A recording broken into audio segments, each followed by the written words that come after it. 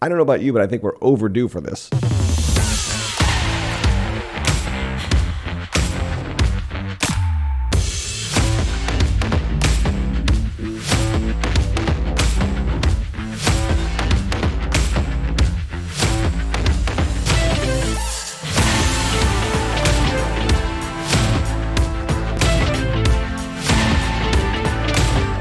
Okay, welcome in everybody to the deep dive. It is part 6 of the Kings of Compromise. My name is Tim. It is youtube.com/TimHatchLive. If you do me the solid favor, click the subscribe button, click the notification bell so that you can get notified every time we go live on your smart device. Hey, if you're watching in the future, I'm delivering this content on the heels of a very contentious midterm election in the United States. And I'll be first to admit that we get too caught up in politics and putting our hope in politicians. Now, usually that's what you say when your politician lost, but a lot of elections went the right way, I think, and some went the wrong way, but that's for another show, if you know what I mean. Here's the good news. We could not be in a better place in our talk on 1 Kings chapter 5, because this chapter is going to remind us that the most important thing we can do as God's people is not vote and not just be good citizens, but build God's house. That's what you're made for. That's what we're here for. That's what Christ is doing. Let's partner with him because we're not of this world. We have a home in heaven. Welcome to the Kings of Compromise.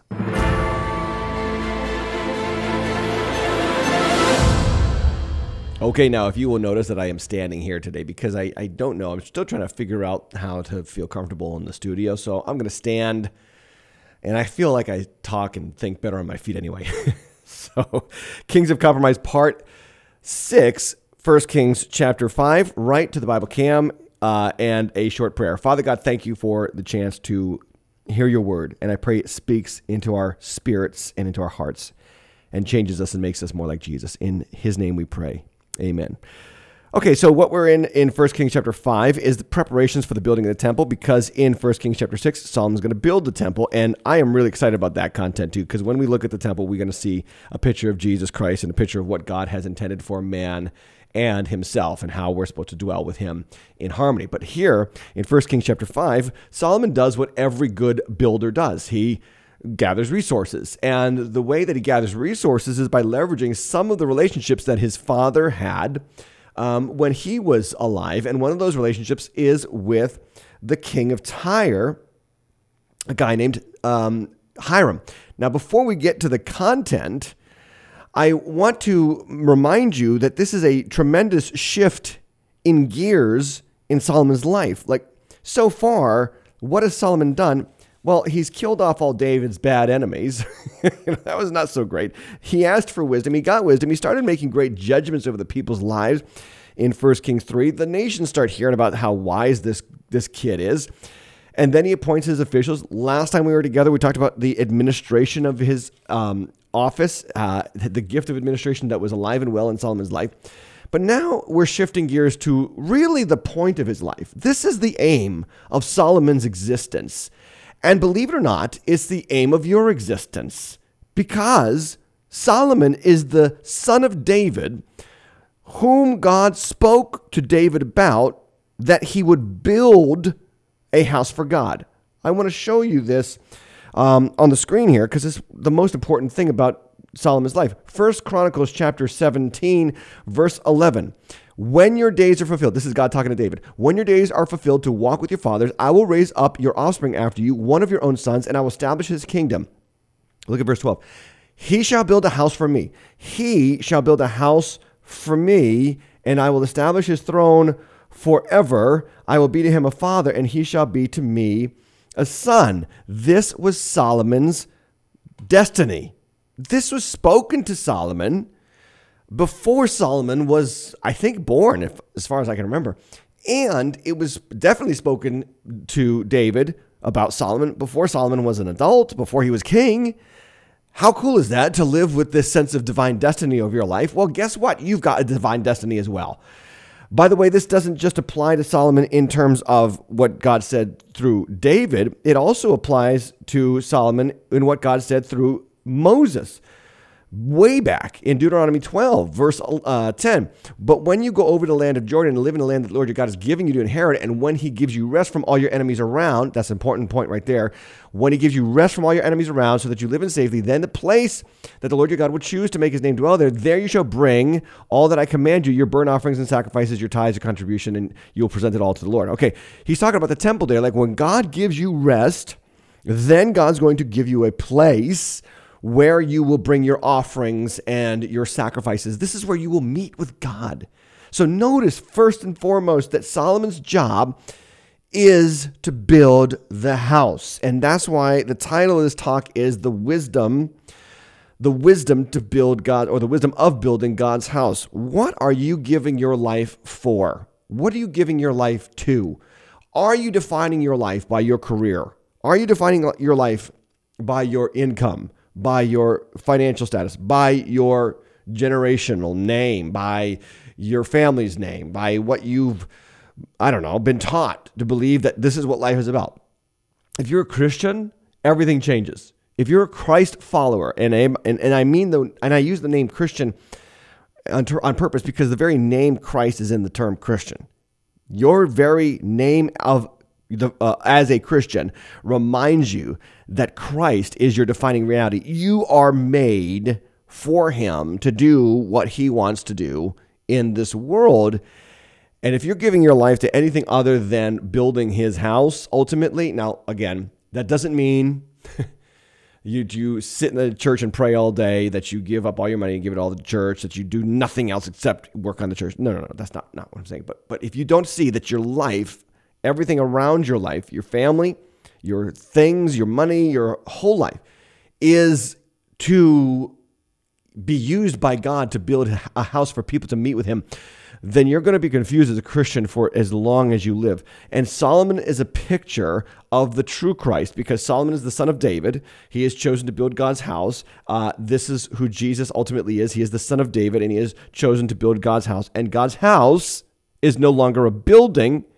It is a people. You are Christ's house. And as a member of Christ's house, you are called to continue the building of Christ's house. So let's go to the Bible Cam and read it.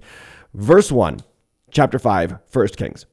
Now Hiram, king of Tyre, sent his servants to Solomon when he had heard that he had anointed him king in place of his father, for Hiram always loved David. Okay, so right there's a relationship. David and Hiram have this friendship. Actually, if you go back to 2 Samuel, you will see that Hiram actually sent cedar to David so that David could build his palace. Well, now Hiram, David's friend, hears that his friend's son is now in charge of the kingdom of Israel, and so he reaches out to him. By the way, that is a super cool moment. David has such a great relationship with this guy that when David is gone and his son is ruling in his stead, the guy reaches out to David's son. How important it is to make sure that we maintain great relationships even with unbelievers and different kinds of people, because they can pay benefits to our progeny. They can pay benefits to the future of our family. Just a small notation there. But anyway, verse 2, and Solomon sent word to Hiram, you know that David, my father, could not build a house for the name of the Lord, his God, because of the warfare with which his enemies surrounded him, until the Lord put them under the soles of his feet. But now the Lord has given me rest on every side. There is neither adversary nor misfortune. And he says, so I intend to build a house for the name of the Lord my God, as the Lord said to David, my father, your son, whom I will set on your throne in your place, shall build the house for my name. Couple of points I want to make about this. Number one, the first thing that we see is that Solomon is well aware that who he is because of what God did in David, who came before him. And how amazingly countercultural is that today? In a culture where everybody gets to decide who they are according to their feelings, according to society's terms, according to their generational, expression or experience. I'm Gen Z, I'm Gen X, I'm Gen Y, I'm Gen Millennial, I'm greater boomer, whatever, silent, all those kind of things. We have all of these definitions of our lives, and people will define themselves by their gender now. They'll define themselves by their sexuality. They'll define themselves by so many other things. Here's what Solomon does, totally countercultural. He says, I'm the result of what David did. And the people who came before me, the people who served God before me, were instrumental in getting me to where I am today. This, my friends, is your This has got to be your attitude about life. If you're a Christ follower, you've got to remember that those who came before you were instrumental in getting you to where you are. You cannot disparage the past. We live in a culture, again, disparages the past. Everything that came before me was racist. Everything that came before me was wrong. Everything that came before me was evil. No, that's not true. That's not true. You are selectively choosing only the bad parts about the history before you.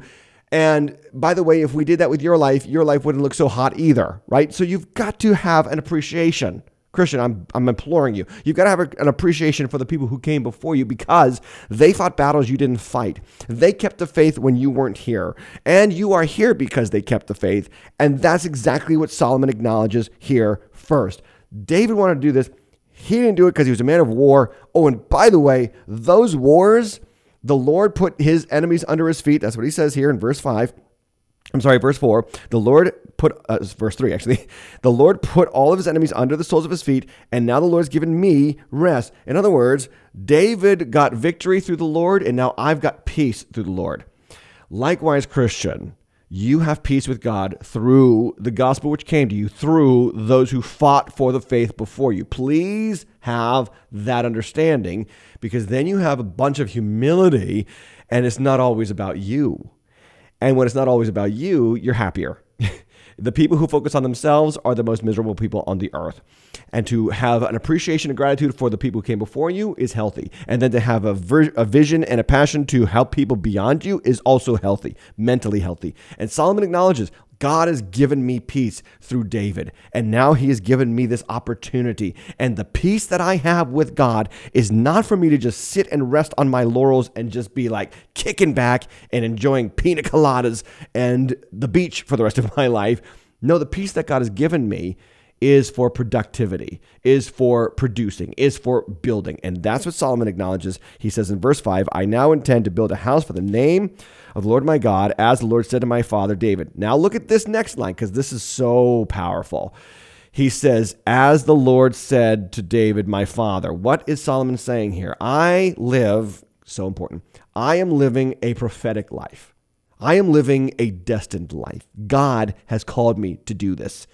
Solomon knows that he has this prophetic word over his life. He quotes God's word to David. Your son shall build the house for my name. And what a profound way to live. I'm here because God put me here. And I want to tell you, in Jesus Christ, that's true for you. You're not an accident. You're not a mistake. You are where you are by divine design. I believe that wholeheartedly. Just as Solomon was put on the face of the earth to build God's house, so you are called in Christ to build God's house.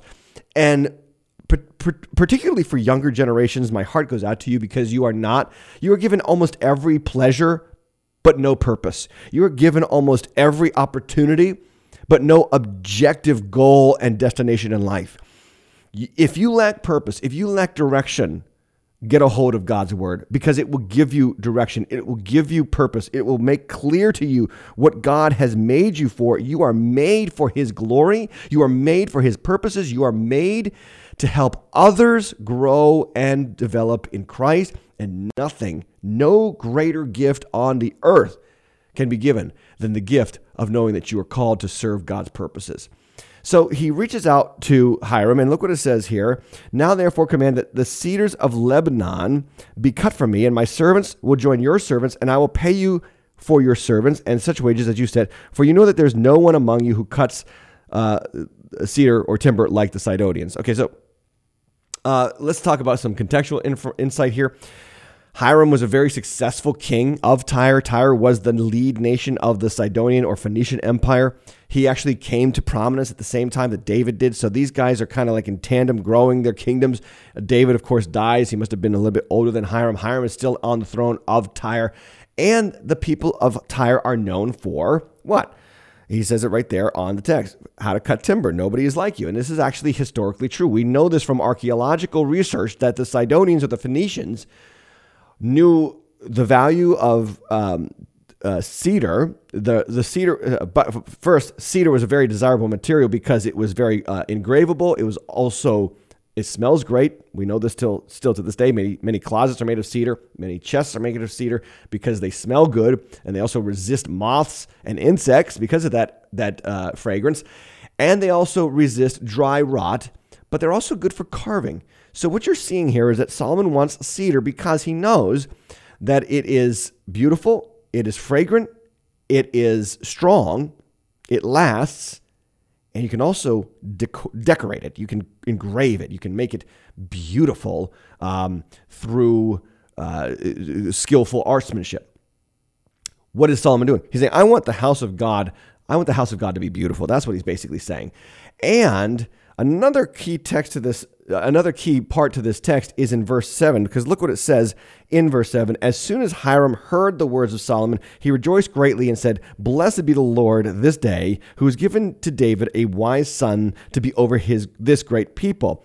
So the first thing I want you to see here is that Hiram acknowledges that this kid knows what he's doing. This is not some Johnny-come-lately. This is not a prideful kid right now, at least as far into Solomon's story. This is a good guy. He knows how to talk to people. He knows how to talk to me. He knows who he is.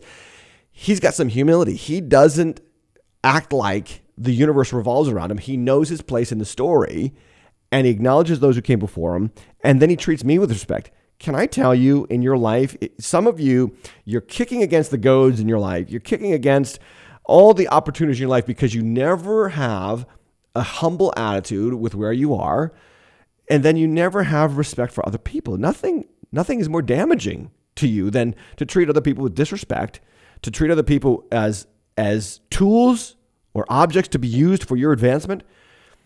The way to approach life in a healthy way, in a productive way, is to say, God has me on this earth to serve his purposes. And when I am engaged in that, every person that can help me do that matters. And I need to approach them with wisdom and discretion. Wise leadership creates strong relationships, even with unbelievers. Please don't be argumentative with unbelievers. Look, we can be argumentative about the values of unbelievers amongst ourselves. But when it comes to dealing with unbelievers, as Christians, we've got to be wise. We've got to have, as Colossians says, our conversation has to be seasoned with salt. We should speak wisely to those who don't believe. Even when we respond to people's questions about our faith, 1 Peter chapter 3 says this, do this with gentleness and respect. Treat unbelievers with respect. Hey, if the person that you live next to didn't vote for who you voted for, treat them with respect. Be careful to speak toward them in a way that is representative of the heart of Christ. You know that they're unbelievers, so you are maybe the only Christian they will ever hear. You're maybe the only voice of a Christian they've ever experienced. How are you doing with that? Speak wisely. That's exactly what Solomon exemplifies for us here. And look what it says. Hiram is impressed, and then verse 8, he sent to Solomon saying, I've heard the message you have sent to me. And look at the response. I am ready to do all that you desire in the matter of cedar and cypress and timber. Wow, what a way to build your life. Like just respect and humility. Respect and humility goes a long way. Respect, humility, and let me add honor. Honor for others. He doesn't demean Hiram. He doesn't say, gimme, gimme, gimme. He doesn't have this handout mentality because he even says, I'm going to pay the wages that you set. I'll pay for it. Just let's do business here and help me get done what I believe God has put in my life to get done. And so Hiram is so impressed. I'm ready to do all that you desire. Verse 9, my servants shall bring it down to the sea from Lebanon, and I will make it into rafts to go by sea to the place you direct, and I will have them broken up there, and you shall receive it, and you shall meet my wishes by providing food for my household. And we'll stop there for a second. And all you want to see here is that Solomon gets everything basically that he asked for, except that one thing that Hiram does very shrewdly is he says, look, don't pay my laborers, just give them food. I think that was just discretion on the part of Hiram to say, if my laborers start getting paychecks from Solomon, they're going to desert me and they're going to go to Solomon's kingdom. Anyway, just another notation of the text. Verse 10, it says, so Hiram supplied Solomon with all the timber of cedar and cypress that he desired. And then Solomon gave Hiram 20,000 cores of wheat as food for his household, 20,000 cores of beaten oil. Solomon gave to Hiram year by year. And then the commentary is what I want you to see in verse 12, because this is how the Old Testament speaks. We always get these little one-verse commentaries. How should we feel about what has come before verse 11, verse 12? How should we feel about this conversation? Here's how we should feel about it. Verse 12. And the Lord gave Solomon wisdom as he promised him, and there was peace between Hiram and Solomon, and the two of them made a treaty. So you have the commentary of the biblical writer. This is wisdom. Wisdom seeks peaceful negotiations, even with unbelievers, seeks peaceful relationships with those in the shared secular economy of the world. Wisdom seeks to honor others, even if they don't believe like us. Wisdom seeks to be humble servants of God's purposes on the earth. All of these things are so countercultural to the messages that are drilled into our young people, into our generation. You are repeatedly taught, hate the past. It's all about you. Live for yourself. Seize the day. Get yourself ahead, bust your tail and build your name, rep, brand, blah, blah, blah, blah, blah. All this satanic messaging. And I say it's satanic because that's exactly how Satan lived. Satan, can we do this for a second on the Bible Cam? I like to take little divergences on the Bible Cam. And I just want you to see something here about Satan's mindset. It is recorded for us in Isaiah 14, because Isaiah 14 is talking about the king of Babylon, and then he starts talking about Satan. You know that he's talking about Satan because he starts calling him Daystar, son of the dawn. He starts referring to him in a way that doesn't make sense for a human king. Because look what he says about Satan in verse 13 of Isaiah 14. You said in your heart, I will ascend to the heaven above the stars of God. I will set my throne on high. I will sit on the mount of the assembly in as far reaches of the north. I will ascend above the heights of the clouds. I will make myself like the Most High. Then the verse 15, but you are brought down to Sheol, to the far places of the pit. Those who see you stare at you and ponder over you. Is this the man who made the earth tremble, who shook kingdoms, who made the world like a desert and overflew it? So basically God's saying, look, when you seek self-promotion, you end up with divine demotion. When you seek self-promotion, you end up with divine demotion. That's exactly how this world sets so many young people up for failure. Promote yourself, advance yourself, make yourself the star of everything in your life, and that's how you get ahead, and other people are just a means to the end. No, friend. Nothing could be further from the truth. Wisdom seeks to humbly acknowledge your place in the story. Humbly and gratefully thank God for the people who came before you. Respectfully and honorably approach others who don't believe like you and also are involved in the economic system as you, and then pay them what they're worth and do business with dignity and respect for others. That is what verse 12 is telling us here. There was more peace as a result of this wise approach of Solomon in 1 Kings chapter 5 than there was beforehand. How do we treat people? How do we act as God's people? So important in the eyes of the world. Then the rest of the chapter is just a summation about something else that is very common to the kingdom of Solomon, is that he keeps going back and forth between following the Lord and also doing some kind of questionable things, because it says verse 13, he drafted forced labor out of all Israel, and the draft numbered 30,000 men. He sent them to Lebanon, 10,000 a month in shifts. They would be in Lebanon a month and 2 months at home. Adoniram was in charge of the draft. Solomon also had 70,000 burden bearers, 80,000 stone cutters in the hill country, besides Solomon's 3,300 chief officials who were over the work, who had charge of the people who had carried the work. At the king's command, they quarried out great costly stones in order to lay the foundation of the house with dressed stones. So Solomon's builders and Hiram's builders and the men of Gebal did the cutting and prepared the timber and the stone to build the house. A couple things I want to point out about this text.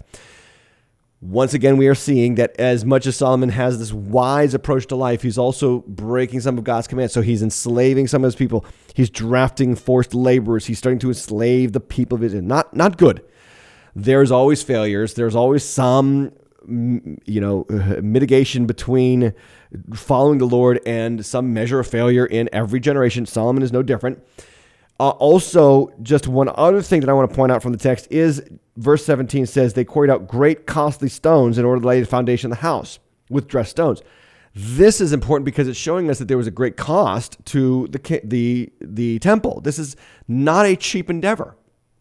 And I would just like to say this about where we're going with this text is that whatever God builds and whatever we build for God should be done with great cost. It should be done with beautiful things, dressed stone, as it says this. And by the way, it was the foundation. These would be stones that you wouldn't even see. Nobody would see these stones because they'd be the foundation stones.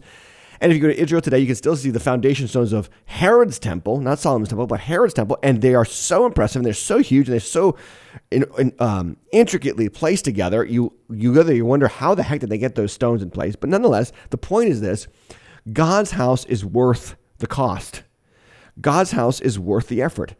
And this also plays out in our church buildings. And I am a big fan of taking care of God's house and the place where we meet.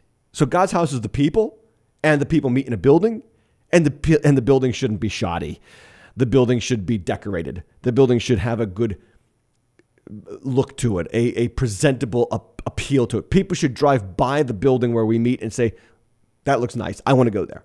And that's what we see here in the first temple that Solomon builds. It's going to be costly. It's going to be decorative. It's going to smell nice. It's going to last. It's going to attract worshipers to God. Look, it's a disgrace, in my opinion, when we do not invest in the kingdom of God, when we do not invest in our church buildings, in our houses of worship, because it tells the world we don't care. We don't care about what this place looks like. Oh, this is just where we meet with God. No. This is the place where we meet with God. It should be glorious. It should be exceptional. It should be clean. It should smell nice. It should look nice, and it should be attractive to unbelievers. Anyway, that's the text. Let's talk about it. Okay, I didn't even do the bumper for through the text, but it doesn't matter anymore. The key verse that I want us to acknowledge here in this text is verse 4. That Solomon's humility here and wisdom is represented in his sense of a prophetic divine calling to build God's house. What does he say? The Lord my God has given me rest on every side. There's neither adversary nor misfortune. That's because of the people who came before me. And so I intend to build a house for the name of the Lord my God, as the Lord said to David my father. Your son will build a house for me. So Solomon is a man of peace, but he is a man of peace who understands that his peace is for a purpose.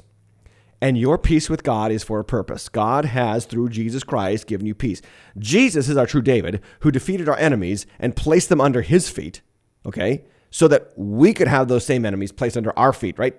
There was a moment in Luke 11 where the disciples come back to Jesus because they cast out demons. They're so excited. Demons are subjected to us in your name. And Jesus is like, yeah, I gave you authority over every serpent and scorpion, and nothing on this earth shall harm you. You have authority over the demonic spirits and the spiritual forces of wickedness in the heavenly places through the victory of Jesus Christ. And most importantly, you have peace with God. That is probably the most important part about our Christian relationship, our Christian life, is that we have peace with God. He's no longer against us because of our sins. Our sins have been washed away, taken away, paid for at the blood of Christ. And now we have peace with God. But Solomon, whose name is Peace, or Peaceable, is a representation of who we are in Christ, is a representation of Christ, the true Son of David, who provides peace for us so that we could live out our purpose in God. A couple things about your life that I want to make sure that you see, that I see in this text. First thing, it's all God's materials. Remember we talked about the cedar of Lebanon and how it was really wonderful wood, and it was fragrant and good for carving?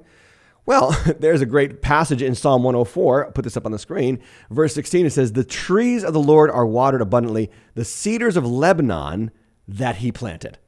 So this is really cool because Solomon goes to Hiram for cedar, but the Lord has already planted those trees that Hiram's going to give to Solomon. Here's how you got to see economics. The whole earth belongs to God. You might think that unbelievers prosper. They're just bad stewards of God's possessions.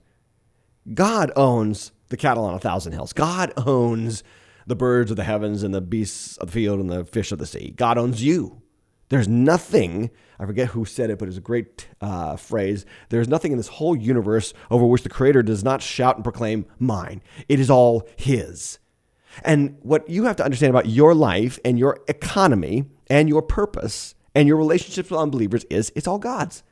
God owns it all. And He will leverage all of it for His glory. Second thing that I want you to note from this text is that the house of God is not just for the people in it. Okay, because here's where Solomon is going. Here's what the purpose of the temple is. The purpose of the temple is to be attractive and fragrant and beautiful so that non-Jews, non-Israelites come, see it, smell it, behold it, admire it, and come into it. This is why you've got to see yourself, Christian, not as a second-class citizen, not as a purposeless member of society, but as someone whom God has called to build a house for His sake so that other people can see your life and want to join your movement in Christ. Look what it says in Isaiah 56, verse 6. It says this, the foreigners who join themselves to the Lord to minister to Him, to love the name of the Lord, to be His servants, everyone who keeps the Sabbath, who does not profane my name. He goes on there. He says, they will bring to my holy mountain and make these sacrifices. They will make them joyful in my house of prayer. Their burnt offerings and their sacrifices will be accepted on my altar. Look at this line. This should be very familiar to us as New Testament saints.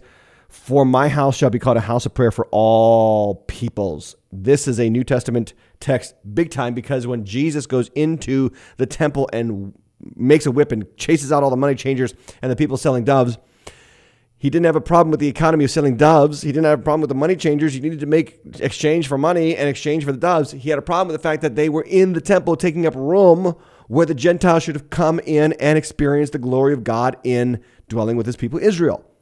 Jesus' problem with the temple population that day was that all the money makers were using the place, the house of God, for their own advancement instead of to be attractive to unbelievers. And that is such an important point for us. You're called to the purposes of God, but your purpose is to beautify the house of God, even in your life and in your local church and in your family, to make that house attractive to non-believers. That's what Solomon is here for. That's what his calling in God is. The promise of Abraham being fulfilled here. Abraham's promise in Genesis 12:1, the Lord said to Abraham, go from your country and kindred. He says, I'll make a great nation of you. I'll bless you. I'll make your name great. You'll be a blessing. Look at verse 3. I will bless those who bless you, and to him who dishonors you, I will curse. And in you all the families of the earth will be blessed. This is God's desire for the world, that the world will see God's people and they will be attracted to it. And because they will be attracted to it, they will hopefully come and they will hear the gospel. They will be changed. They'll be transformed. They will be renewed in their minds, and they will become part of the house of God. This is your calling. This is your purpose. This is your prophetic destiny if you are a child of God. So I got a question for you. What are you giving your life for? Are you building your house, or are you building His house? Are you seeing yourself like this? Are you seeing that you have a prophetic destiny and divine appointment from God in Christ Jesus? The people who came before you were part of that story, and the people around you now, whether they're believers or not, are also part of that story. And you are called in God to beautify His house, including your own body, including your own family, so that other people can see the glory of God through you and be attracted to God because of you. This is what God saw. This is how God used Joseph. He was attractive to Pharaoh. When Pharaoh saw him, he said, I can't believe how anointed this kid is. Let's put him in my administration and have him rule the whole kingdom except for me, right? This is how Daniel was seen. Nebuchadnezzar sees Daniel, Shadrach, Meshach, and Abednego. He tested them. They're great. They're prosperous. They're smart. They're brilliant. He says, come in and be right here by my side. You're 10 times better than all of my other administration officials. That's how God saw. That's how Darius saw Daniel. That's how Belshazzar saw Daniel. It's how the world should see the church. The church should not be a thorn in the world's side. The church should be attractive to the world, so that the world hears the goodness of God through us. Now, That being said, the world will never agree with a lot of things that we believe. There's many things where we're going to diverge from the values and the systems of the world. But by and large, our relationships with the world should be healthy, should be beneficial for them to see God's goodness in and through us. So don't argue with people. Don't get angry with people. They're unbelievers. They're supposed to live that way. We are Christians. We are following him, and we are here to lead others to him. So here's the truth, though. You are his house. So the good news about all of this is that when you give yourself to building God's house, guess what? You're giving yourself to building you. That's the most powerful point that I could make today. Some of you are like, I don't want to give all this stuff to the church. I don't want to put all my life in the church. The church should just be Sunday, and then I'll just do my thing Monday through Saturday. No, you are the church. You don't go to church. You are the church. And building the church is also building you. And having good relationships with believers is building you. And getting into the Word of God is building you. And hearing God's voice through the Word is building you. That's the beauty of this. When you give yourself to God's house, you're giving yourself to your own benefit because you are that house. There is a parable that Jesus shares in Luke chapter 12. It's the parable of the rich man that had a land that produced plentifully. Jesus says this in Luke 12:16. And in verse 17, he thought to himself, what shall I do? I have nowhere to store my crops. He said, I'll do this. I'll tear down my barns. I'll build bigger ones. I'll store all my grain and my goods. And I will say to my soul, soul, you have ample goods laid up for many years. Eat, relax, drink, be merry. Look, verse 20. But God said to him, fool, this night your soul is required of you. And then look at the question. And the things that you have prepared for yourself, whose will they be? In other words, are you living beyond you, or are you living just for yourself? Just notice how many of these personal pronouns, I, he thought to himself, I, my, I will say to my soul, you have, that's not the point of life. That is a very sad life, to have so much and to keep it all for yourself, to live with this bounty, but not to be a blessing. You are, if you're a Christian, you are blessed to be a blessing. Your life is ultimately not about you. Your life is about Christ. Your life is for the reflection of his glory and his grace and his mercy in your life and through your life, so that other people will see you and, like Hiram to Solomon, will value you and will appreciate you, and then will help you, will honor you as you honor God. Okay, tap into truth. A couple things I want to leave you with, guys, today is this, that you have a prophetic calling. And your prophetic calling is to be co-workers in the building of God's house so that the nations might know him. If you are a young person, I cannot stress this enough, get a hold of this now when you're young. Because no matter what you end up doing in life, if this is the foundation of who you are, it will shape the rest of your life in such a healthy way. You've got to look at your life, your marriage, your significant other, your singleness, your money, your job. Okay, God, this is yours. And I know that I'm ultimately not called just to be a great lawyer, doctor, school teacher, principal, whatever you want to say you're going to become. I know ultimately I am here to be your house. I'm here to be a reflection of your glory so that others might know you. God, I give you my life. I am your house. Build me so that I might build your house and bring others to you. What a way to live. What a divine and prophetic calling. The scripture says in 1 Corinthians 3:16, do you not know that you are God's temple, that God's Spirit dwells in you? Ephesians chapter 2, verse 22, in him you also are being built together into a dwelling place for God. And I want to point that one out right there, for God by the Spirit. So in Christ, the true Son of David, you are being built where? Together into a dwelling place, not for you, for God by the Spirit. When other people see that in you, they will be drawn to it. This is what you are. You are, by the way, just like Solomon's house that he built for God was expensive with the dressed stone and the costly stone and the cedar imported from Lebanon. You are costly. But you are not costly with stone and cedar. You are costly because the blood of Jesus Christ was shed for you to make you part of God's house.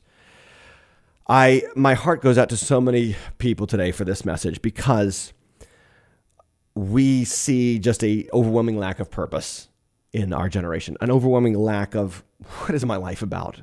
And the Bible, the scriptures, even this very obtuse, if you will, I hate to put that name on the scripture, but this obtuse chapter of the Bible speaks to our purpose and is beautiful. There's a verse that I want to leave you with too before we go on the Bible, Cam, and that is this. Proverbs 29:18, one of my favorite verses in all the Bible, says, where there is no prophetic vision, the people cast off restraint, but blessed is he who keeps the law. Where there is no prophetic vision, another translation says, when people can't see what God is doing, they lose all sense of self. And what this is saying is basically this. You've got to get a hold of a vision for your life. You've got to get a hold of a prophetic calling of your life, or you will give your life and years and maybe decades to things that don't matter, that look like they are the path to happiness, but they are ultimately empty. So you, as God's house, child of God, build his house.